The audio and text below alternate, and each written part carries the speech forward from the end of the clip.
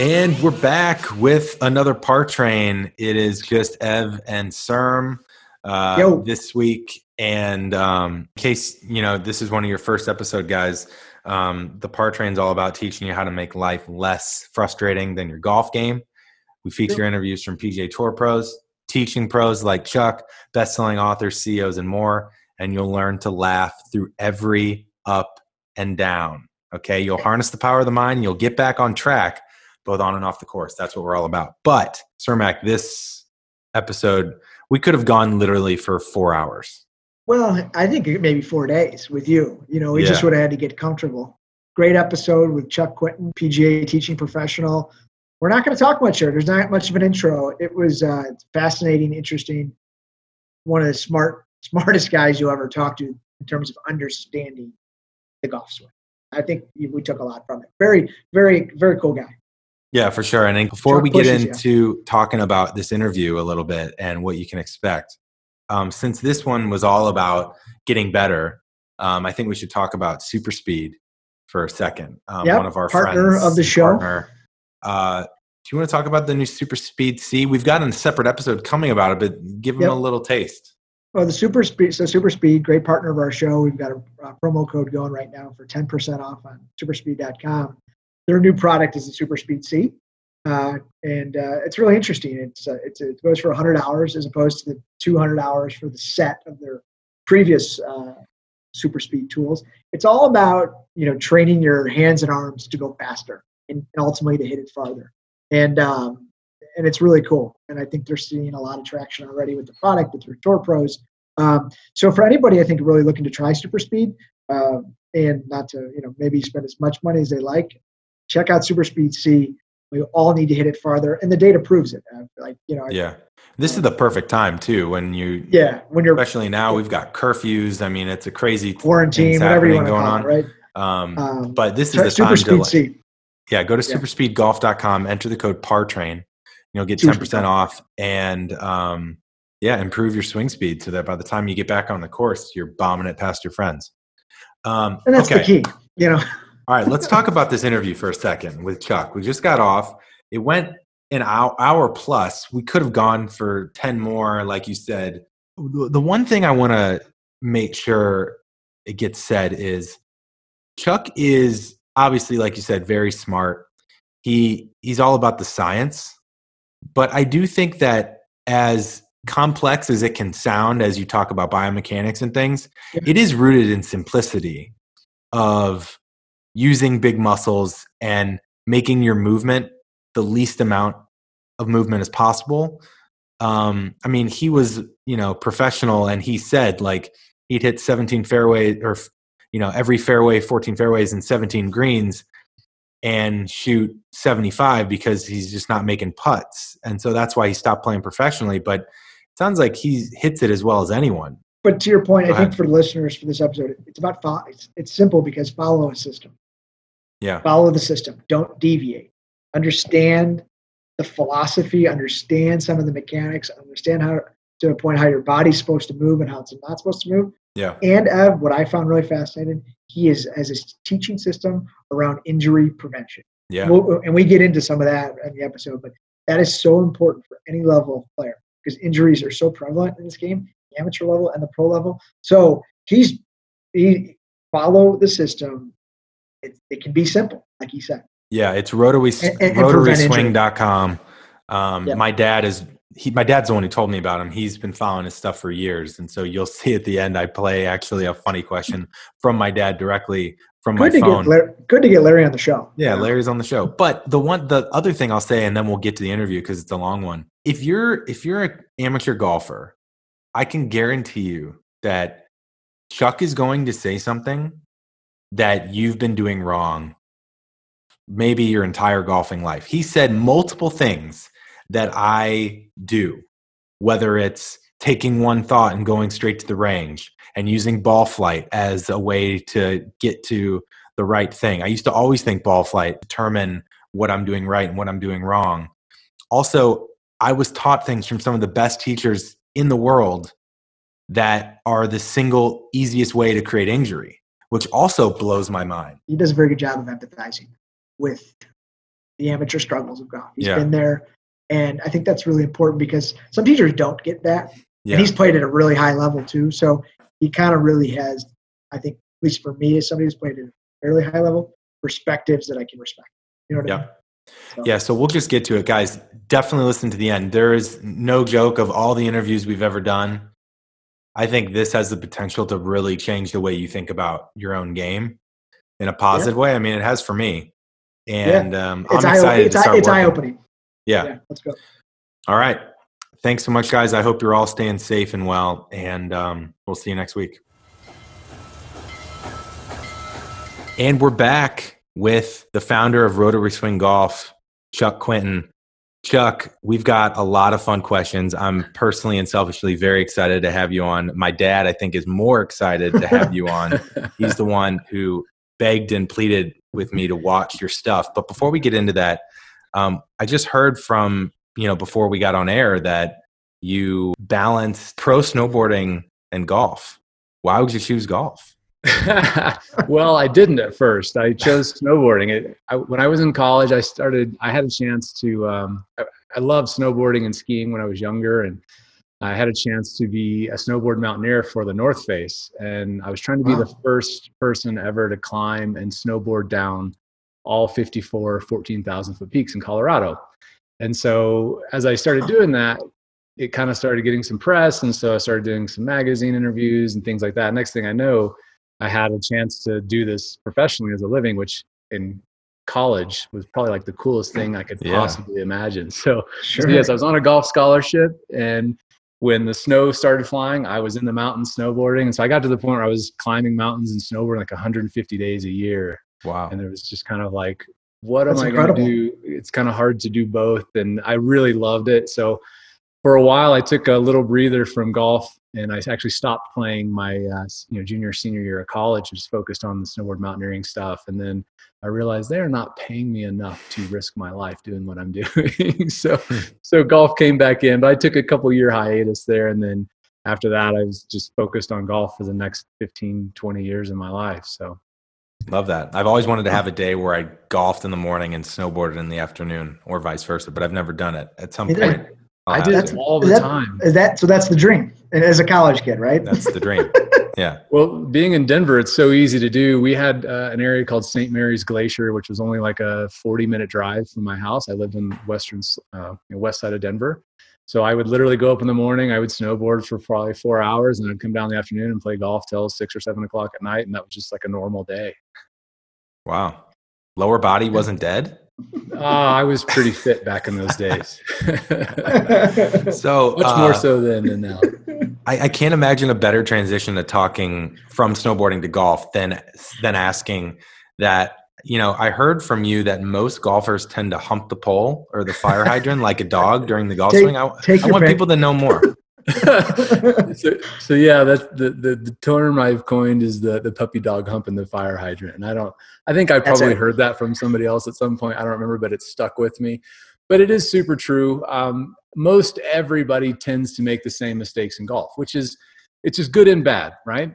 It's good that it's easy to fix when everybody's kind of doing the same stuff. I mean, I've published dozens and dozens of lessons online, of live lessons and swing reviews and all these things. And a lot of the stuff I'm saying in a lot of ways, while it may be focused a little bit more specifically to that person, but in general, it's the same common faults. And there's a reason that you look at, amateur golf as a whole, statistically, you can box it in pretty nicely. Everybody tends to swing over the top. Everybody slices the ball. Everybody's stuck at 92 miles an hour. I mean, it's pretty crazy. Yeah.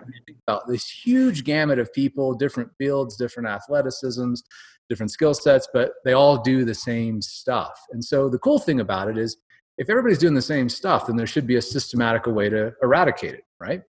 So I just kind of look at it as, Rotary Swing as the vaccine for this pandemic of golf, if you will. Yeah. So go ahead. What actually is the hump move? Just so people know. Yeah. So basically most people lose their posture, right? You've heard that, you're losing the tush line or however you want to phrase it, but people's hips move into the ball.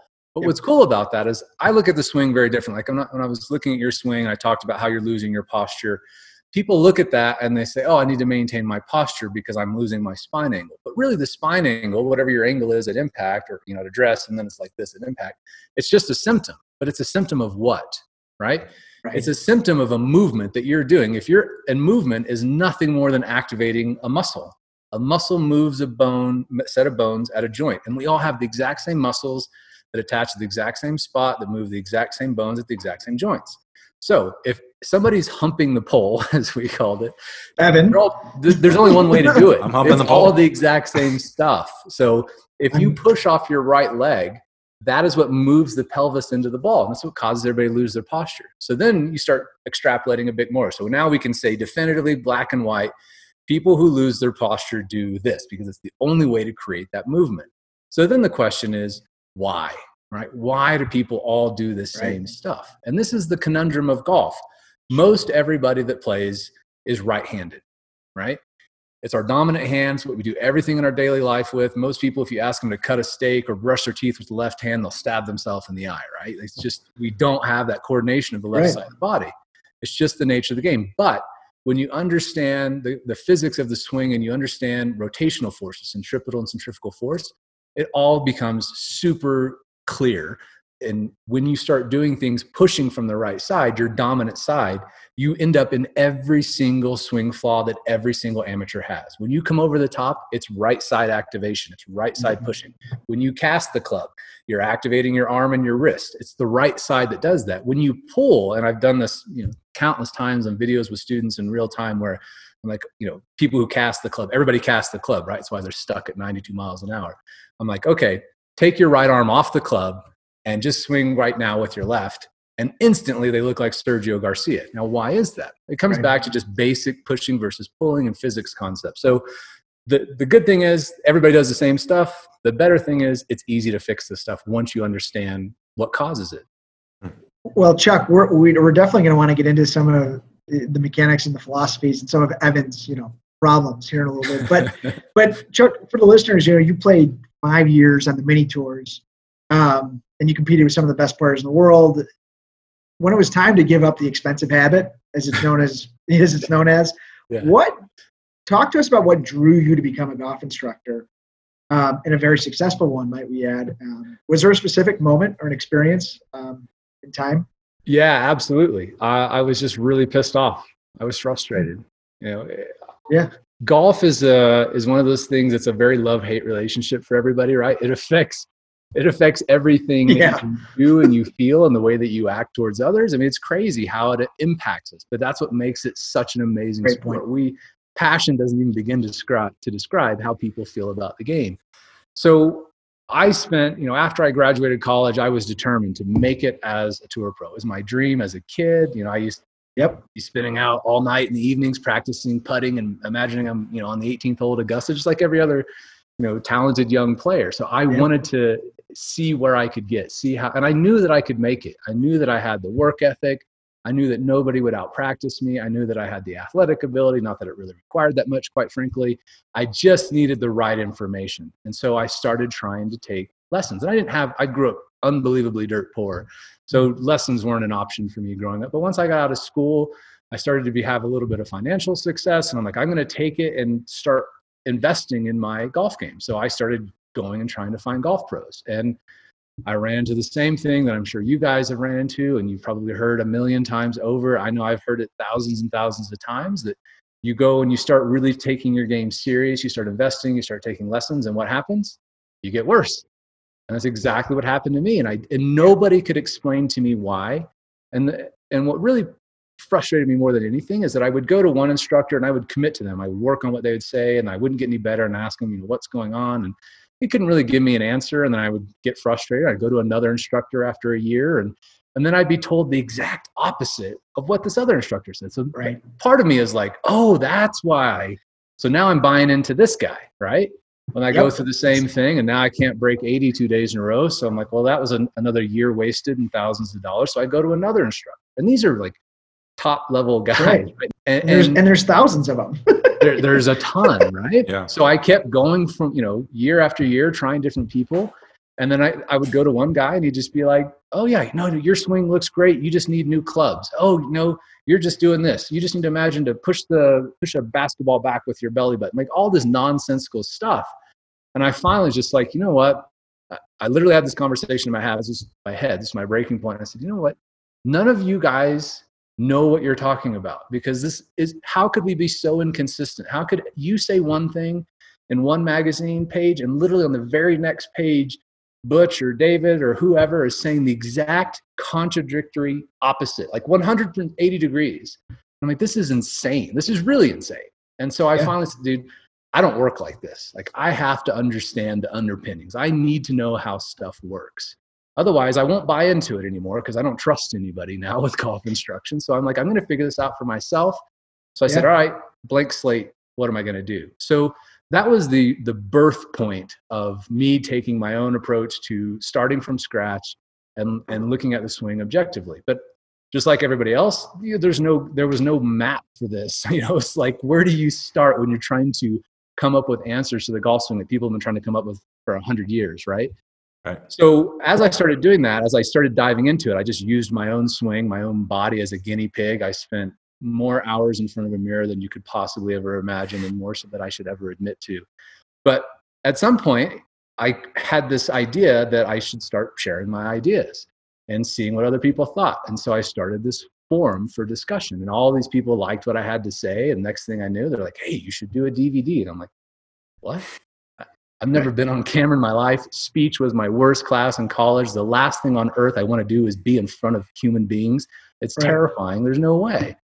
But I ended up doing it with a buddy of mine who was another well-known instructor who was helping me at the time with my swing, and he was on the Golf Channel and all this stuff. And we did this DVD together, and then the next thing you know, people loved it. And they said, hey, you should do more. And so I kind of got to the point where I had this little fledgling business thing kind of going on over here, but I was really interested in it. And then I had my playing career, and I'm like, maybe I can just do both. So I did that for a while.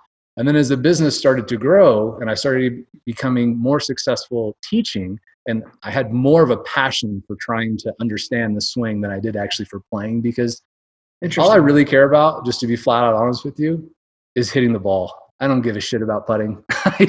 I just don't care. It's not fun to me. See, you kind of joked about that in some of your videos and been vulnerable about that part of the game. That's great. It's a double-edged sword. I mean, part of it is because I'm a terrible putter, right? So I've just never been a great putter. Every part of the game, I just can't read putts. For whatever reason, I just don't seem to make putts, right? Yeah. But I love the golf shot of a pure golf shot, man. I mean, it's as good as it gets for me. I derive pure pleasure from it. So I'm like, you know what? If I'm playing professionally, I already hit the ball great. So all I got to do is spend 90% of my time on short game and putting. And quite frankly, I just don't want to do it anymore. I don't want to spend all the time on the putting green and hitting 3-footers and compass drills and all of that. It's just not fun to me. And when I got into golf was supposed to be fun, right? It was a game that I loved, and putting and short game stuff. I have a good short game, but putting I just don't care for. And I'm like, it just kind of kept moving me more interested into the side of delving into the swing mechanics, because as you guys have probably noticed, I'm pretty analytical. I'm an inveterate tinkerer. And so this just became an obsession. And I actually realized that, hey, I actually like really helping other people understand this, because it's something I'm passionate about. And if you're passionate about something, you want to share it with other people. And so then I kind of came to that crossroads. Do I keep doing something I hate, working on putting all day, every day? Or do I do something that I love? And it was a no-brainer for me. So that's when I finally said, you know what? It's cool. I'm done. I mean, you guys would be one hell of a scramble team, because Mr. Cermak up top here has one hell of a short game. He actually gave me a short game lesson before a member guest. I took a train out to Chicago to see him before a member guest in St. Louis a year ago. And it was like a game changer. So I'm in. You just let me know where to be. Yeah, and Chuck swings about perfect with his line, so we could do something. So Chuck, I can empathize with everything you said in regards to, I've been to some of the best coaches, and I've had multiple lessons, and I got to a point after trying I went to George Genghis twice. I was trying all of his stuff for over a year and a half, and I just couldn't. In the mirror, it felt right. In the mirror, I understood it. Yeah. At the lesson, I understood it. But by the time I got to hit the ball, I couldn't execute it. And so I got to the point where I was like, all right, let me just turn on the video and try and figure out what can help, like what can help me, and try and figure it out myself. But before we get into me, because I got a lot of stuff I want to dig in on, how would you define, for people that haven't seen any of your stuff before, how would you define rotary swing? How would you define your methodology and how it's different? Sure. So basically it comes down to kind of four main tenets. One is biomechanics. And I hate using that word because, quite frankly, it's bastardized. It's used a lot. Yeah. Right. Yeah. But when I was first talking about biomechanics, I was like the black sheep, right? But you don't talk about that. Golf is all about feel, and everybody digs it out of the dirt. You just figure out your own way. And I vehemently disagree with that. So to me, biomechanics really comes down to just understanding how the body is designed to move efficiently and to produce power efficiently. So I was pretty lucky early on that I was able to hook up with somebody who was one of the main senior PhD biomechanists for the U.S. Olympics Committee in Colorado Springs. So this guy was a geek like me. He loved understanding the biomechanics of it. We did tons of research together using force plates and grip pressure plates made out of insoles, like all kinds of crazy stuff. So we were geeking out on all this stuff together as I was trying to formulate my ideas. And when I was at Castle Pines, he was in Colorado Springs at the University of Colorado. So he and I got together all the time while I was teaching. And so understanding the biomechanics of the swing is really just understanding about efficiency of movement. How is the body designed to move? And you guys have gone through this stuff and you've taken lessons, and you probably do something and you're like, oh, that doesn't feel right, or maybe it feels painful or uncomfortable. And that really is a huge red flag, because the number one thing that I look at when I'm looking at every aspect of the swing is the second tenet of rotary swing, which is anatomy. How are you going to prevent injury? And that's something that nobody cares about until it's too late. Yep. Nobody cares about injury prevention, even though I've been preaching it forever, because it was personal to me, because I had a lot of injuries from the instruction that I received. So I was having all kinds of hip pain and back pain and knee pain and foot pain and all this stuff. And I'm like, why do I hurt only when I play golf? I can go jump off a 30-foot cornice on my snowboard onto ice and feel fine, but hitting the ball with a stick and I can't walk for 3 days right. I'm like, this doesn't make any sense. And nobody cared about that stuff except for me, because it was hurting my body, right? Right. So anatomy, understanding that, and I started doing a ton of research, and I found from the National Golf Foundation that the PGA Tour average injury rate is 81% miss 9 weeks of play for a golf swing related injury. Now think about that. 81%. That's a lot of money being left on the table to earn. I mean, it's just unbelievable. That's a crazy stat. Wow. It's unbelievable. And that data's been out there for years, but nobody paid attention to that. And I look at that and I'm like, oh my God, like this is me. I'm a statistic. I can't play consistently day in and day out because I'm sore. I can't practice. I'm getting injured. And then of course, playing on the mini tours, you see your buddy once every 3 weeks because he's injured too, right? And you just kind of see these trends happening. And then in amateur golf, it's worse, right? Because they don't have any proper mechanics in most cases. They don't have a clue what they're trying to do. They're not fit. They're not practicing consistently. They don't understand the imbalances. So injury prevention is absolutely at the core of everything that we do. The third thing is physics. You can't fight the law of physics, but no matter what, people try. They think that they're going to outsmart Newton on this stuff. And really, at the end of the day, there's very basic physics. You've got leverage. You've got angles that you create that produce power. You've got rotational forces, and that's it. And when you understand that stuff, you understand how to produce speed efficiently. And if you produce speed efficiently, then you reduce the risk of injury when you're leveraging biomechanics properly. So these three things all work together as one. And then the final thing is neuromechanics, or it's a fancy word for just saying how the brain learns a new movement pattern. My undergrad degree is in psychology. So this is the part I actually care the most about. Because at the end of the day, I can tell you all of this stuff and you guys will intellectually get everything I say. You're smart guys, you know the swing, you're going to get it. But how do I get you to do it? And that is the magic of rotary swing, because we do That's what I'm here for. Based on how your brain actually learns. And so that I actually hooked up with, got a book if you're somewhere, Dan Coyle, who wrote the book, The Talent Code, New York Times bestseller. And I read this book and I'm like, this is it. This is the way that people actually learn new movement patterns. So I hooked up with Dan and I said, I want to build my online teaching platform based on the research that you did on how people actually learn. So that's, long story short, those are the 4 key components to what Rotary Swing is all about. That's great, Chuck. So for a visual for the listeners, you talk about Tiger Swing of being very close to the let's say the ideal version of Rotary golf. Now, Chuck, which of Tiger swings? Yeah, exactly. Had arguably 6. So take us through that a little bit as we all certainly. Ironically, it's not one that people really think about in terms of this specific era of his career. Like, people like to look back at the 2000, 2001 stuff, and there were great things in his swing there. And really, when you look at it from a mechanic standpoint, there's tons of great stuff in his early 2000s swings. Yep. But through that phase where he started transitioning and starting to refine his swing and reshape things and go through changes as he moved from with Haney to thinking about stuff with Haney. Yeah. In between that phase, that transition phase, is really where he started to move really efficiently. But he was also doing things with swing plane and grip and things like that I disagreed with. But those are variables of the swing. Those are not fundamentals. Swing plane is not a fundamental of the golf swing. Swing plane is simply a byproduct, a symptom of how your body moves. So that's really what I'm concerned with. So people look at what he did with Haney and like, he struggled with his driver and so on and so forth. Totally true, but that had nothing to do with the fundamentals of how his body moved. And he was better with his irons too. Exactly, right? Yeah. So there was a bunch of stuff going on there, but really in that mid 2000s phase is where I feel like he really moved best. He was most leveraging his mechanics to produce power efficiently. He was also protecting himself from injury. And then, of course, you guys have probably seen, I did a video in 2010 when he made the switch to his next instructor, and I was pretty critical of that because I knew for certain that he was going to injure his back, and unfortunately he did. Yeah. And that's when things really started going off the rails for him. Yep. In my opinion, anyway. Okay. So go ahead, Ev. I just want to talk about this. I feel like what you're describing is something I've struggled with for probably my whole golfing life.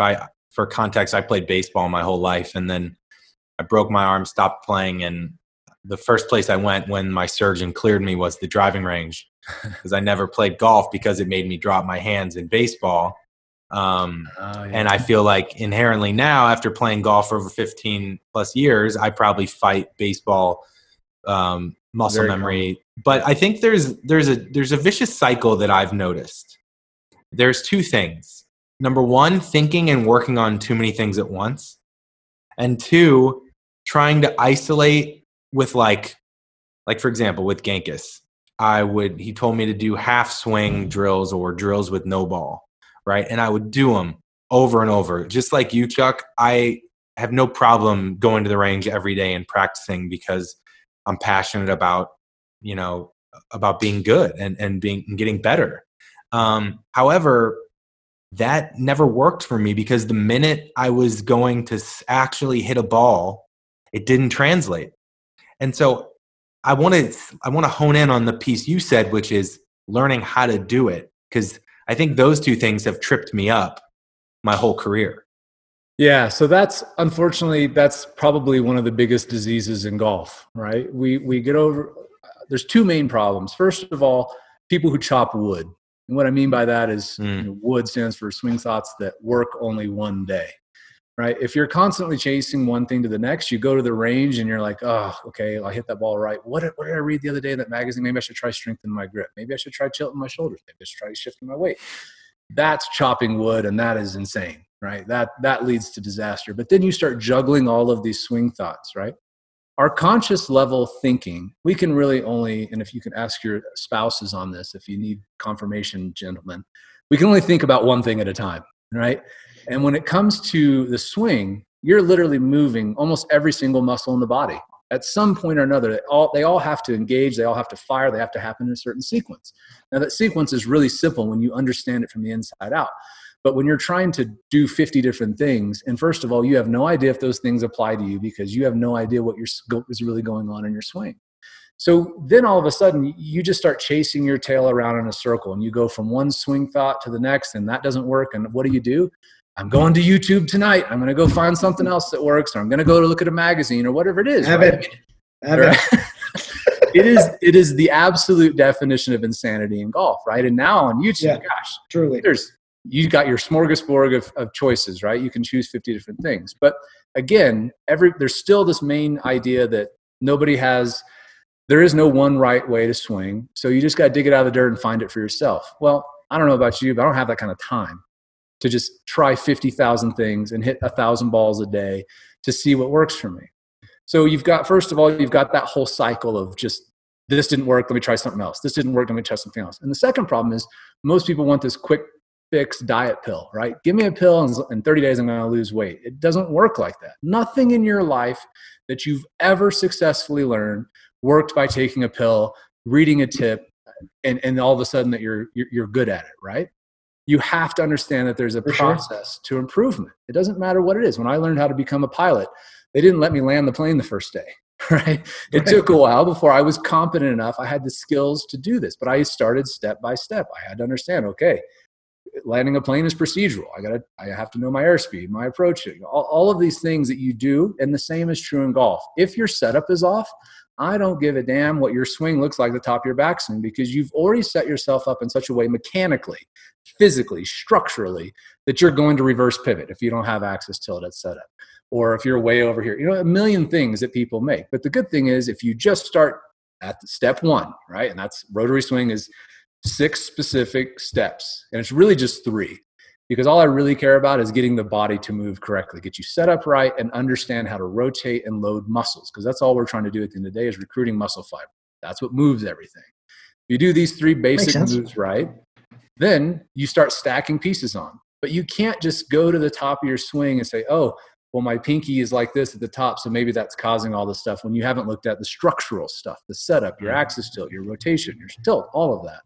So that's where people just get lost. And golf is, I don't know how much more of a sport you could possibly get lost in than golf and feel like you're in the wilderness and just have no clue how to get back.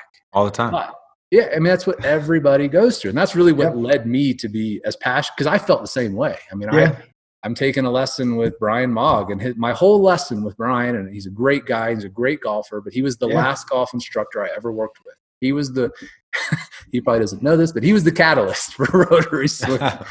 Because I went and saw him. I paid him my $230, my discounted tour player rate. And he said, your swing looks just like Tiger's. He brought me into the clubhouse. He put me on TV, showed my swing up, and plugged it in there. And it's like, oh, dude, this looks great. This looks great. All you need is a new set of clubs and to imagine that you're pushing a 2x4 back with your belly button. That's interesting. What? I had no clue what that meant, right? And that's the other problem with instruction in general. It's very vague. It's open to interpretation. Well, what you feel pushing a 2x4 back with your belly button could be done with your arms. And to me, it might be done with this. And who knows, right? I don't like stuff that's gray, that's open to interpretation. So he said, you need a new set of clubs just to get fitted. I'm like, okay, what do you recommend? Well, he was sponsored by Nike at the time. So guess what clubs I was? It was discontinued brand. Yeah. Yeah, exactly. And obviously fitting clubs does not fix the mechanics of the swing problem. So at the end of the day, when you want to learn something, you have to have a pathway. I believe no matter what you're trying to do in life, take golf outside of it for a second, you have to have a vision first. You have to say, this is what I want to do. I want to achieve this level of success in whatever it is I'm doing. And you have to know exactly what that looks like. In golf, you have to have a vision of what a swing should look like. What are the goals with it? I'm trying to be safe. I'm trying to be powerful. I'm trying to be efficient. I'm trying to be consistent. I want to have as few moving parts as possible. That's my vision. I know what it looks like. Then all I do is create a plan. I have to know, what is it going to take for me to achieve that vision? So with rotary swing, I know exactly what I want the swing to look like. I know exactly what the body should do. I know how to do it safely. That's why we have a medical panel that helped create all of these ideas about the swing. And then we set out a plan. Step 1, setup and rotation in the backswing. That's it. If you can get that right, then we can move on to step 2 and so on. So we have a plan. And the last thing is just take action on that. Vision, plan, action. If you have those 3 things, and you can achieve success in no matter what you're trying to do. And that's how I've created my businesses. It's how I've created the swing model. But you have to start there and then just take it piece by piece. You can't take the whole bottle of aspirin. You have to know systematically, this piece must fall into place before you stack this piece. And then it's just building blocks. But you can't take the quick tip diet pill approach. And that's what a lot of golf instruction is today, unfortunately. For sure. So Chuck, how do you balance then what you just mentioned of using your plan and your touch points of what it should look like to set yourself up for success versus becoming obsessed with how it looks, right? Because I'll admit, I set up a little camera when I hit, and I love going back and, I'll turn back to the camera. You saw me when I sent you my video. I put a thumbs up so I can look at what did I do in this swing that had a good result versus not. But sometimes I get down to the deepest, darkest hole when I obsess over video. Yet you also need to your point, have a plan and see how you're tracking. So how do you balance video versus obsession with having the perfect swing? And video the enemy. Video and mirror is the most valuable training aids in the world. In fact, it's the only training aids that you need. But here's the thing, and Evan, you've fallen into the same trap that everybody does. I'll tell you a quick story about every student I've ever given a lesson to. And I've given over 10,000 in-person lessons. And at least a quarter of these have all started off like this. Well, all right, I'm going to video your swing face on and down the line. We're going to sit back and talk about it. Okay, well, I have 3 different swings, Chuck. Which one do you want me to use? And I say the exact same thing every single time. It doesn't matter. They're all going to look exactly the same. So just do whichever one you feel like doing right now. Couple swings. Without fail, they all look exact. No. Well, let me try this one where I feel like this sometimes. Okay, go ahead. But it's still going to look exactly the same. Feel and real have nothing to do with each other. At least initially when you're trying to make changes, right? You have to rely on what you see. So understanding that a mirror and the video camera is the best weapon, but that's useless if you don't know what you're looking for, right? So when I looked at your swing last night, I spent all of 30 seconds analyzing it, and then I just ad-libbed it from there. Now, in 30 seconds, I was able to see things that make it impossible for you to consistently hit the ball, especially as you went into longer clubs. I see a 2-way miss in there. I see shots coming off the toe because you didn't understand the importance of your structure. When you're losing your posture, all bets are off because your spine angle is the primary dictator of swing plane. As your spine angle becomes more upright, your swing plane and horizontal swing path shallows out. As you become more hinged over, your swing plane and path become steeper. So you have steepening and shallowing moves in the swing. And when you don't understand that, then it doesn't matter what you look at on video, because what are you looking for? What you're looking for is symptoms. You look back on the camera and say, that was a good shot. And you're like, oh no, that one went left and this one went right. And you're signaling to yourself. But if you measure them and quantify it, every single swing was within a degree of each other. You didn't fix the problem, you're just addressing symptoms. And that is the most frustrating way to work on your swing. Because if you're relying on ball flight, I can do anything I want with a golf ball. I can manipulate it to hit it left, right, high, low, whatever. I can always cheat things. And even as an amateur golfer, you can do things to manipulate ball flight. But if you're trying to chase ball flight, you're just chasing your tail in a circle, because you will always struggle because you have fundamental flaws that are destructive to what you're really trying to achieve. So you have to understand, and that's really rotary swing. I kind of look at it as like maybe a goofy way of describing it is like, I'm the Home Depot of golf. I'm going to give you all the tools to understand how to teach yourself how to build your own house. You have to then take that understanding and learn. You have to understand. I don't want people to rely on me. In fact, my biggest goal in life is to have people join Rotary Swing and kick them out as fast as humanly possible, because I trained them. I taught them what they need to do, what they need to understand to be self-reliant, to be self-dependent. I am a total DIY guy. I want to understand how stuff works for myself, and I want my students to understand for themselves, so that when they look in the mirror, they know exactly what they're looking for. They know exactly what causes a bad shot, and they know exactly how to fix it. And then I hope to kick you out and never see you again because you're out playing great golf. Chuck, is one of your immediate goals when you get a new student to really figure out what type of learner they are? I mean, in layman's terms, feel versus analytical, or visual versus because Evan and I we're very different, and so with your background in psychology, I'm interested, is that key right away for individual learning? Yeah, that's a great question. And ironically, the answer is probably not what you expect, because obviously there are different ways that people learn and understand things. Sure. But at the end of the day, everybody has to learn at least the same fundamentals. And that's really my goal. You have to understand the core. What is it that really matters most in this swing? And to learn that, you have to go through a couple different things. One, you need this intellectual knowledge. I need to explain to you what it is I need you to do. I need to tell you exactly why, black and white in science, why it needs to be done this way. And then I need to tell you how to do it. Sure. The way that I do that is both through communication, through word of mouth. I'm explaining this stuff to you for the intellectual learner, the analytical guy, but I'm also showing it to you so you can see it, you can understand, you can put your swing up next to mine in the analyzer and look at what you're doing versus what I'm doing. So you have to work with all of these aspects. You can't just pick one or the other. Sure. If I have a lot of guys who say, I'm a field player. I don't, everybody's a field player at one level or another because we all rely on field because we can't see ourselves swing when we're hitting the ball. So of course, everybody's a field player. But they're the people who just turn that off and say, no, I don't want to know about mechanics. I just need to feel it. You can't learn through feel because you have no idea what you're actually doing. So you have to have a balance of both. It can't just be one or the other. Got it. So let's use an example. And so I want to caveat before I get into this because Cermak's making fun of me. And I don't want to make this just about my swing, but I know a lot of the flaws that I have, a lot of people have. And so I want to try and dig in on a couple details that I think will help a lot of other people. Because when I hear it, to what you said, Chuck, I have that same disconnect of like, well, how exactly do I get there? Right. So like, let's start with rotation and creating a powerful move with your left side.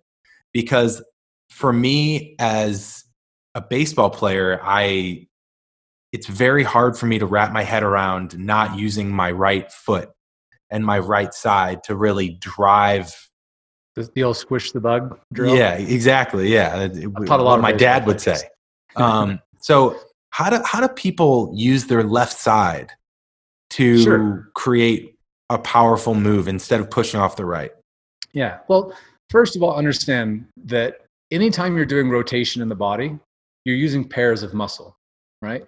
If you're pulling from one side, and that may be the dominant source that you feel, you're still pushing from the other. If I'm pulling from this right side to turn my head, I'm also pushing from the left. I may feel one more over the other. Again, why you can't rely on feel. In the downswing, when you're learning to move from that left side, to use the left hip to pull and clear the hip out of the way so you actually maintain your spine angle, you're also pushing from the right. But they're different balances. The problem is, if you think about it on a scale, most people push from the right side 100% and pull 0, right? That has to be swung on the other side. So you got to swing the pendulum back to the left, but it's not that you can't use the right side to push as long as it's pushed correctly and understood what you're doing. Now you start running into a whole other gamut of issues when you start talking about injury, when you're talking about pushing from the right side, because that's what creates side bend.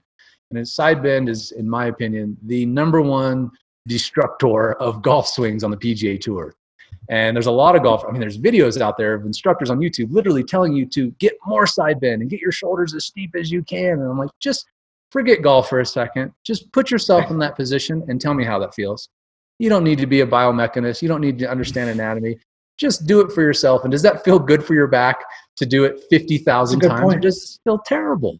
This is not easy to teach, but what about you doing it, right? Like, yeah, exactly. So now the other thing about this, and this is, I call this the biggest mind trick of rotary swing. So you ask, like, how do I learn to pull, use this left side for power? Well, understand, I don't like that word power per se. In the golf swing, it's all about speed. But speed is really about leverage. I'm looking for force multipliers, not how fast can I move my hips. My hips relatively don't move that fast, nor does any PGA Tour pro on average when you measure it. If you look at the averages, it's about, and you got to understand rotational speed, but you kind of break this into miles per hour.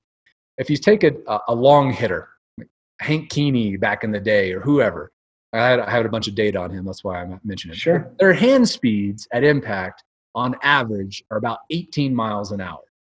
Now at 18 miles an hour, the club is moving at 115, right?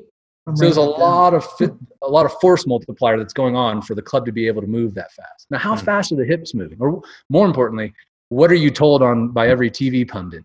Turn your hips as fast as you can. The faster you turn your hips, the further you're gonna hit the ball. I went to TaylorMade Performance Labs and proved this completely dead wrong, that I could not move my hips at all and only lose, I don't remember the exact numbers. I did this study like 12, 15 years ago. But it was like I lost maybe 5% of my total speed. Now, it capped me because I don't have this big muscles to create speed. But turning your hips insanely fast, what it typically does is not only hurt your back, but then your hands don't release the club in time. So then you actually lose club head speed. So there's a balance between all of this stuff. So long story short, understand the greatest mind trick of this is that when you're doing it right, when you're doing rotary swing right, it doesn't feel like you're moving at all. That's probably the number one thing I hear is like, it feels like I didn't do anything. That's the best words I can ever hear from a student, because it's about effortless power. And if you want to have effortless power, you have to stop putting effort into it. You have to understand how to leverage mechanics. Yep. And it's really simple when you understand it. So don't think about trying to move your left hip powerfully. Try to move it in sequence and move it efficiently, and then use leverage to release the club with speed, and use centripetal force to create speed from the shoulder rotation, hip rotation, and so on. It's a compounding effect. So in this example then, are there ways to then, because then it goes back to like the overcorrection and the training, right? If I'm not used to using my left side, is for all those people that have their heel up on the downswing, is a good thought to then keep your right foot down? Yeah, as like a way to have to move your left side? Like, are there little hacks you could do that way that can help you feel it? Oh, I'm gonna step on your toes here. Slippery slope. I'm gonna fixes. I hate the word tips. I hate golf tips with a passion. But there are fundamentals to what you were saying there. So I'll give you that, right? And I actually have a video on the site that literally says, here's the hack to keeping your right foot down. It's not called, here's the role of the right foot in the swing. Yeah. Right? Here's what you want to do with it. Does that right foot, most people when they do what you're talking about, they can kind of make that overcorrection, so they swing the pendulum way back to the other side. They stay flat-footed. Now they don't shift their weight because they're like, oh, I need my right heel to stay down. But they didn't learn how to move from the left side correctly. So now they're just flat-footed and they're not moving their hips at all. That's a really common overcorrection, right? Mm-hmm. So you can't do hacks and tips and fixes and things like that. You have to understand the fundamental piece. You have to learn to move from your core properly. You can't just Band-Aid fix it. I don't do Band-Aids. Right. Got it. Drills are better than tips. Yeah. So you mentioned the side bend. This was a perfect example of, how you go to one coach and then you hear the opposite. I mean, when I went to Genghis twice, and every video is about getting here. Yeah. And I literally used to think that if I don't see both my butt cheeks at impact, that I'm not rotating. And when I first tried, now granted, when I first started your dead drill at the range, the first thing I was feeling and working on was feeling like my chest stayed back down the line. And I actually thought that exact thing you said, which is I felt like I wasn't rotating at all.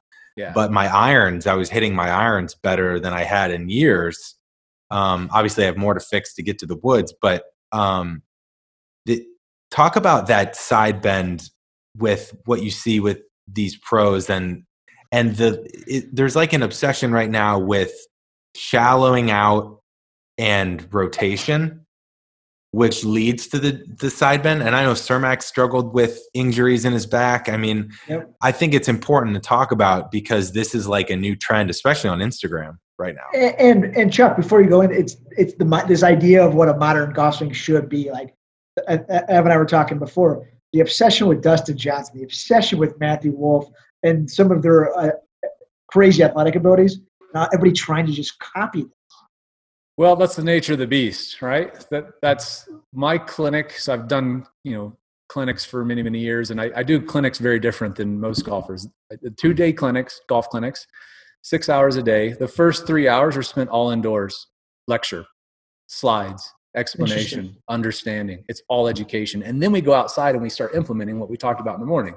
Most people, you go to a golf clinic, expect to be out of the range all day.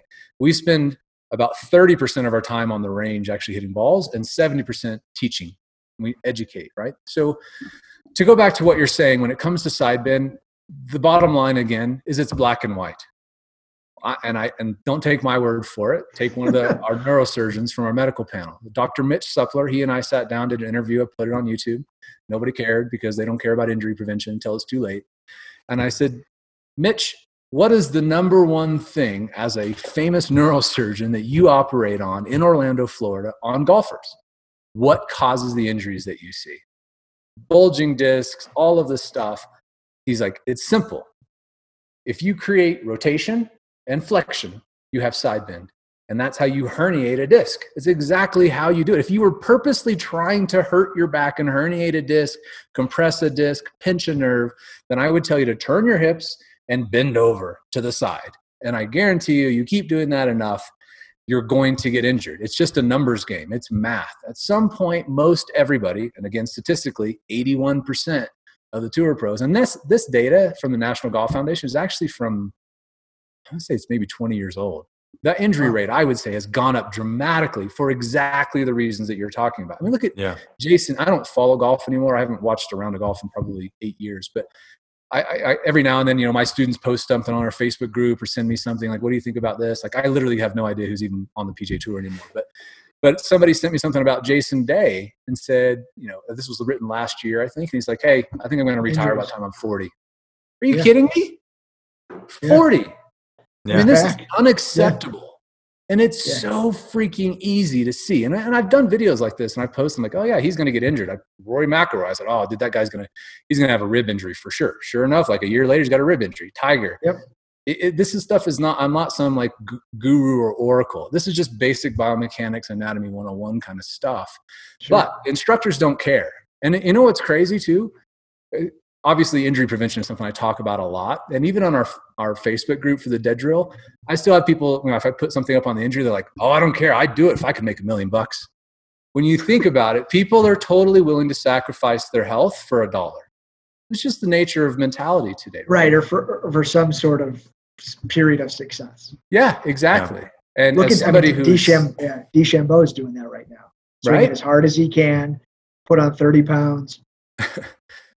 The end result's always going to be the same, right? You can't cheat Newton. You can't cheat your body. Eventually, you're going to have to pay the piper. And so when it comes to side bend, it drives me crazy. It's preventable. You could save Jason Day's career. It could have saved Tiger's career.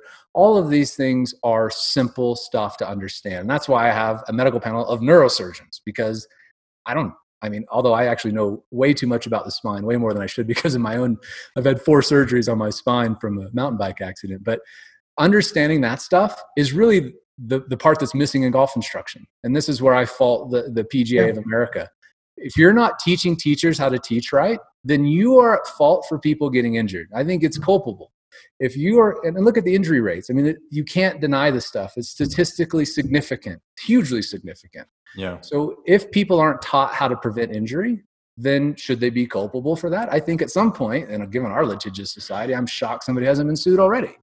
I mean, it's going to happen. PGA Tour guys can literally go back to their coach at some point with a neurosurgeon, a biomechanist, and a physical trainer and say, this guy took 10 years off my career. That's a $20 million pay cut I took. And all I had to know was what this guy said. At some point, I know it seems insane because it really is, but I bet it happens. And this stuff with the side bend stuff, again, that's going to be, I think that'll be one of the most common things that you're going to see people keep doing, keep teaching, and getting more and more people injured. I played in college, Chuck, and played Division I, and I had a back injury. I had a red shirt, and it's hard to recover. I had tightness in my hips, kind of really dealt with it ever since. So, Chuck, wanted to, as we kind of talked about some of the mechanics there, as we kind of talk more about playing the game a little bit, when do you start teaching players how to shape the golf ball?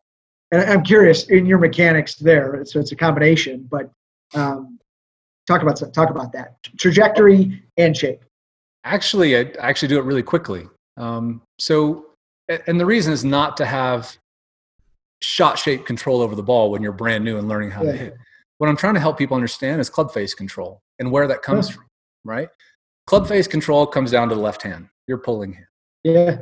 A little bit of shot shape here, a little bit here, a little bit here, a little bit here. You're changing the flight of the ball. So I'll actually have people hit pitch shots when they're, lurking out, doing like little 9-3 drills to kind of get the core movements down. And I'll say, okay, I want you to try and release this club a little bit more and check the release position of the toe in your 3 o'clock position. And then watch the ball fly. A 30-yard shot can curve easily, right? Oh, yeah. You can see it curve. Yeah, a chip. Now change trajectory. Hold the release off a little bit. Look at your release position. what I'm trying to do is help people understand the relationship of their body to club face, because most people have no clue, right? Because they start releasing the club early with the right hand, and then they've sent the club off onto an orbit, a trajectory that they are no longer in charge of.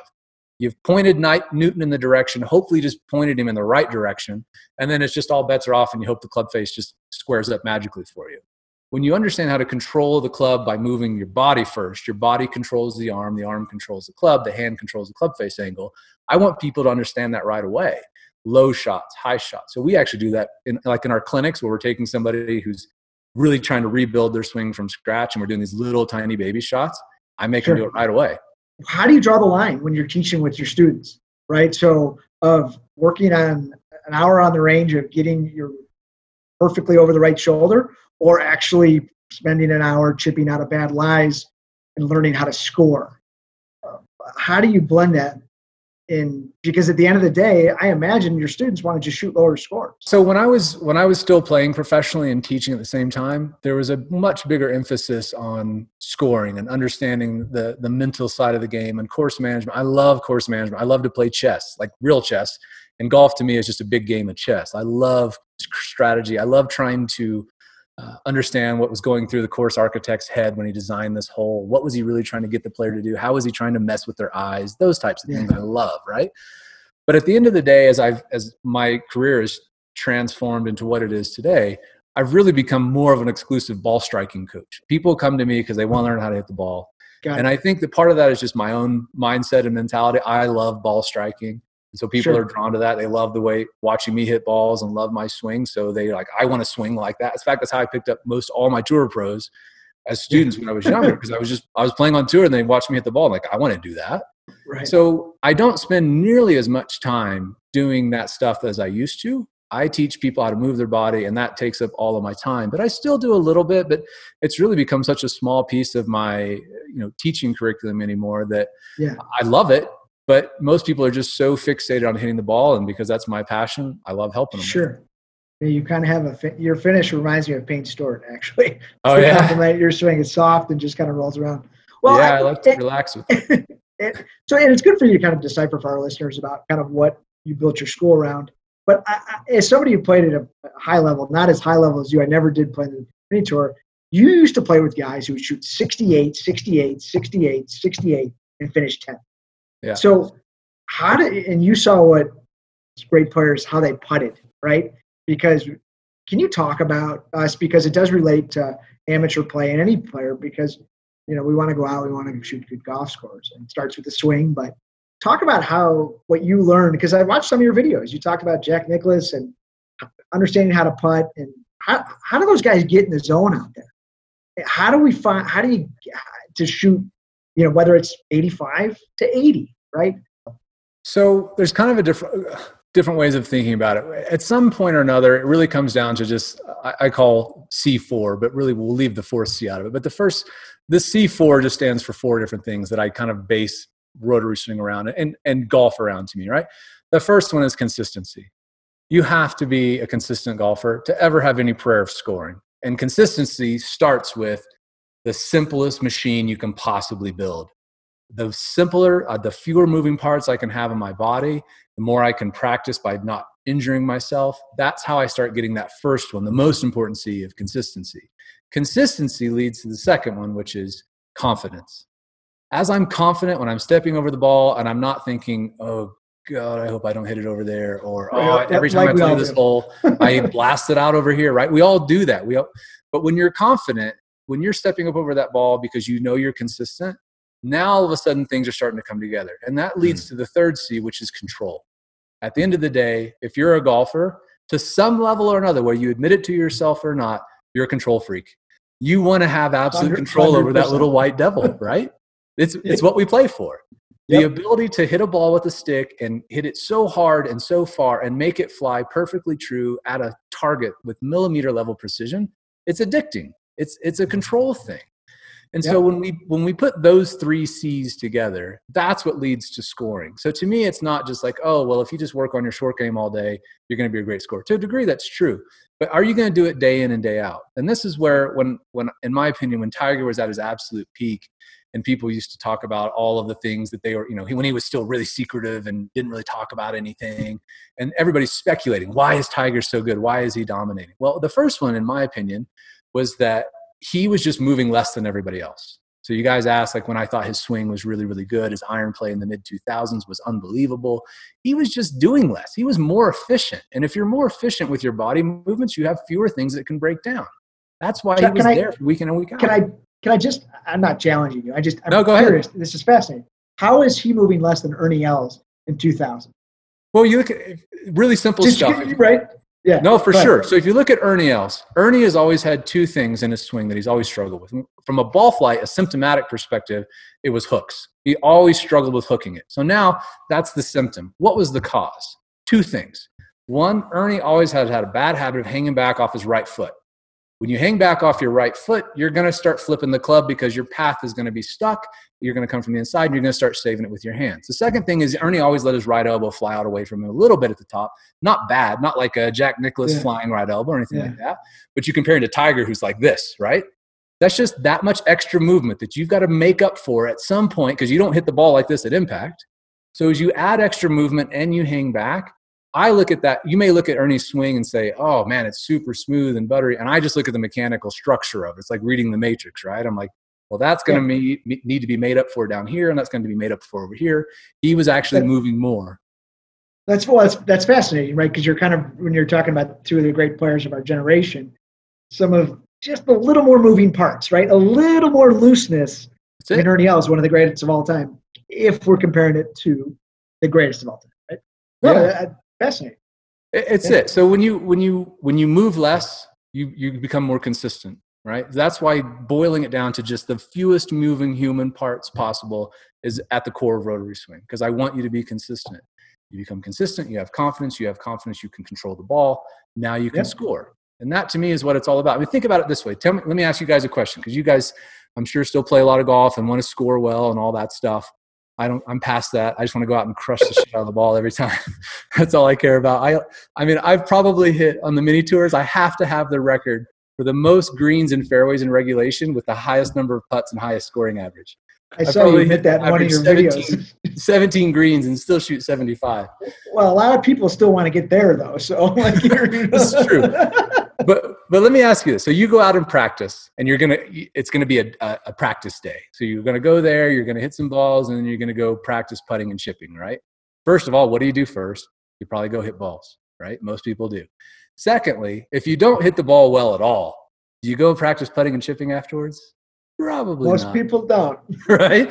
Because that's what matters most, is how you hit the ball, because that breeds into every single other aspect of your game. If your ball striking is under control and you warm up that day and you're going to go play with your buddies, you'll probably spend twice as much time on the putting green just getting a feel for the speed, because you don't have to worry about your ball striking. That's my goal. I want your ball striking to not be something you have to think about anymore. You don't have to practice it. You don't have to work on it. I mean, I hadn't worked on my swing in like 6 years because I hit the ball great. So if I'm going to go play, I'm just going to go to the putting green. I'll literally hit like 6 balls and be like, all right, let's go to the first tee. That's the goal to me. Evan, are you internalizing this? Yeah, I mean, Chuck, what you described almost is exactly, I've talked about it on the show numerous times, of I try to get to a point where I feel like I know where my miss is. And, you saw my swing, I've been as low as a 5 handicap with that swing. And some days I'll go weeks and months shooting in the 70s. And then I'll go a year with not breaking 80, and I always wait to see, I try to get to that consistency point. And then once I feel like I know where the ball's going, that's when I move into confidence, and that's when I move into scoring. So it's I've never really heard it said that way, but that's an interesting way to put it. I do want to talk about tempo for a second, because you brought it up with Ernie, and actually I have a recording from my dad who I had to make sure I got a question in for him, because he's been a big fan of yours for a while. Sure. So you tell me if you can hear this. Okay. It's about tempo. We'll see if we can play this. Oh, actually, I should say before I play this, I think the tempo of the way he asks the question, he might want to internalize that for his swing, because I'm just going to put it at that. Your swing is so smooth. Can you give me some tempo tips? on what your recommendations would be on the different checkpoints of your swing. That's Okay. Larry. Did you hear that? Yeah, I heard it. So, Love it. So let me explain what tempo is really in the big picture of things.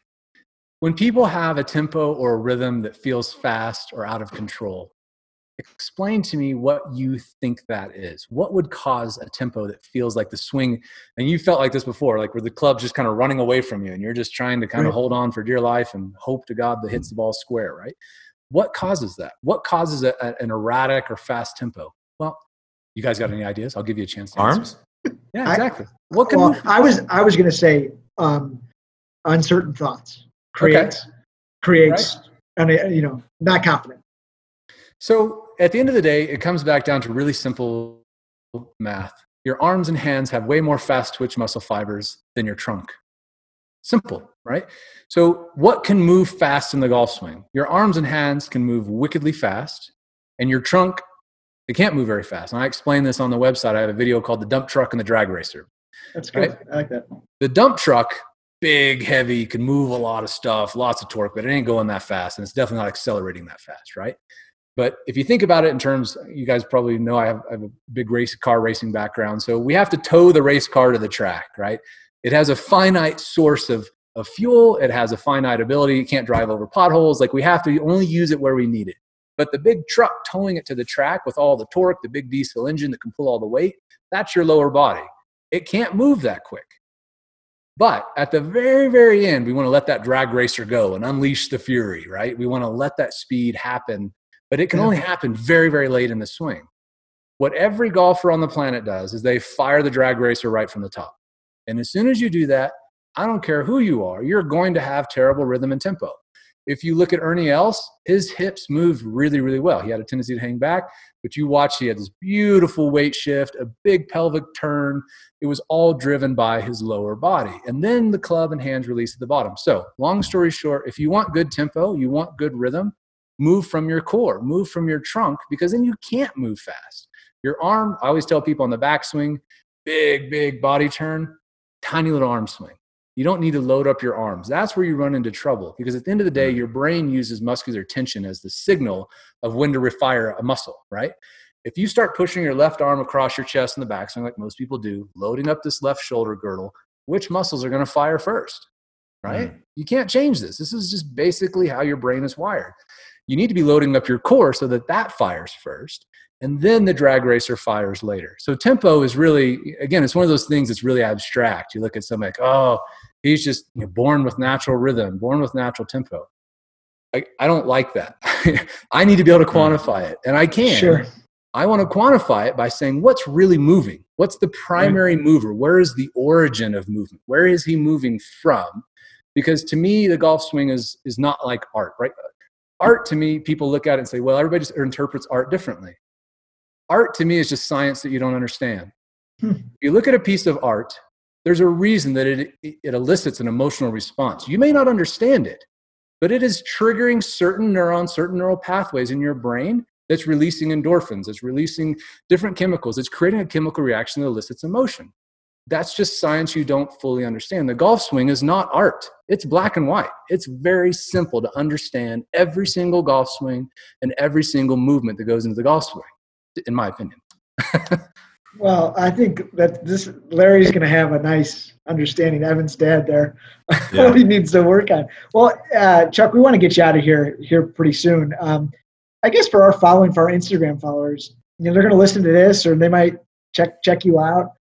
When they go to the range tomorrow, what do they need to be thinking about, right? What's a step forward for them besides signing up for your site, and learning more about you? But what's the takeaway here? There's only one path to improvement. That's the takeaway. If you're going to learn anything, if I was teaching you how to play the guitar, are we going to start out with Beethoven and Bach or Mary Had a Little Lamb? You have to learn the fundamentals. You have to learn key position, chord positions, the construct of what music is. You don't start out trying to play a complex piece. Your brain simply can't do it. And that's where people make a mistake. If you're going out to the range and you've read a swing thought, or even if you've watched one of my videos and say, oh, that makes total sense, I'm going to go out and try it today.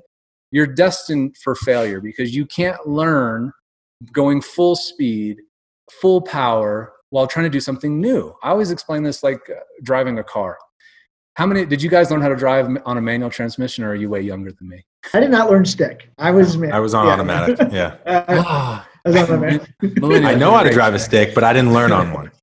So most old people like me learned how to drive on a manual gearbox, right? Now, when you did that, where did you learn? It's automatic. You learned in a parking lot with no distractions, no traffic, no people, because learning how to slip the clutch and give it enough gas to keep from lurching and stalling and so on was hard at first. Now, once you learn that though, you could go back 20 years from now or 20 years later and still be able to drive a manual transmission. You have physically constructed that neural pathway and you've myelinated that pathway. You do that incrementally. You do it systematically. You do it progressively. Yeah. So you go from the parking lot to a country road. Backcountry road. Now you're driving. There's other people around. You learn how to go to a stop sign without panicking. You drive on a little incline. And then you go to the Indy 500 the next day, right? No, of course not. That's stupid. But that's what people try to do. They try to go from the parking lot to the Indy 500, and then they wonder why they stuff it in the wall at turn 1 at 230 miles an hour. Of course you're going to do that. You have to learn through the exact same way that you've learned everything else in your life. Golf is no exception. It has to be progressive. And people, if they don't want to hear that, they don't want to listen to it, totally get it. Everybody wants a quick fix, but just know that you're going to struggle for the rest of your life. That's great. I mean, I think that's a great way to end it. I think everyone should go to rotaryswing.com. I know you're on YouTube as well. Thanks so much, Chuck. Is there anything else you want to send people to, or any last plug for you? No, I don't need to do that stuff. I just want people to get better. You know, at the end of the day, the reason that I do stuff the way that I do is because I've been right where you are, right? Yeah. I wanted to play great golf at a high level. Yes, I've been lucky to win some tournaments, but I've blown way more tournaments than I've won. I've had way more damage to my body that's permanent. You know, I'm 44 now and I have no cartilage left in my left hip because I used to hit 1,000 balls a day with bad information, bad instruction, pushing from the right side, damaging my hip, tearing my labrum. I have all these injuries, and those who think that stuff, you know, won't catch up to you, you just got to know reality is, you know, your body is finite and you've only got one shot at this. Yeah. So just, if you do nothing else, just learn how to protect your body. So at least you can enjoy the game for the rest of your life. Even if you don't want to take the time to learn a proper swing, even though it's way simpler and easier and faster to do it right than it is to do it wrong, and way more fun. I mean, I don't know about you, but I'm not having any fun if I go out and slap the ball all over the place. I'd rather not play golf at all. So yeah, I know if you want to do it right, just take the time. It's a small investment, right? You take the time, you take whatever it is to do it right now, to build a foundation, and then you're building this for the rest of your life, because that's the point of golf, right? This is truly a game for a lifetime. And if you do it right from the beginning, then you can enjoy it. And my goal for all of this is, I've thought through all this, what do I really want to achieve with Rotary Swing?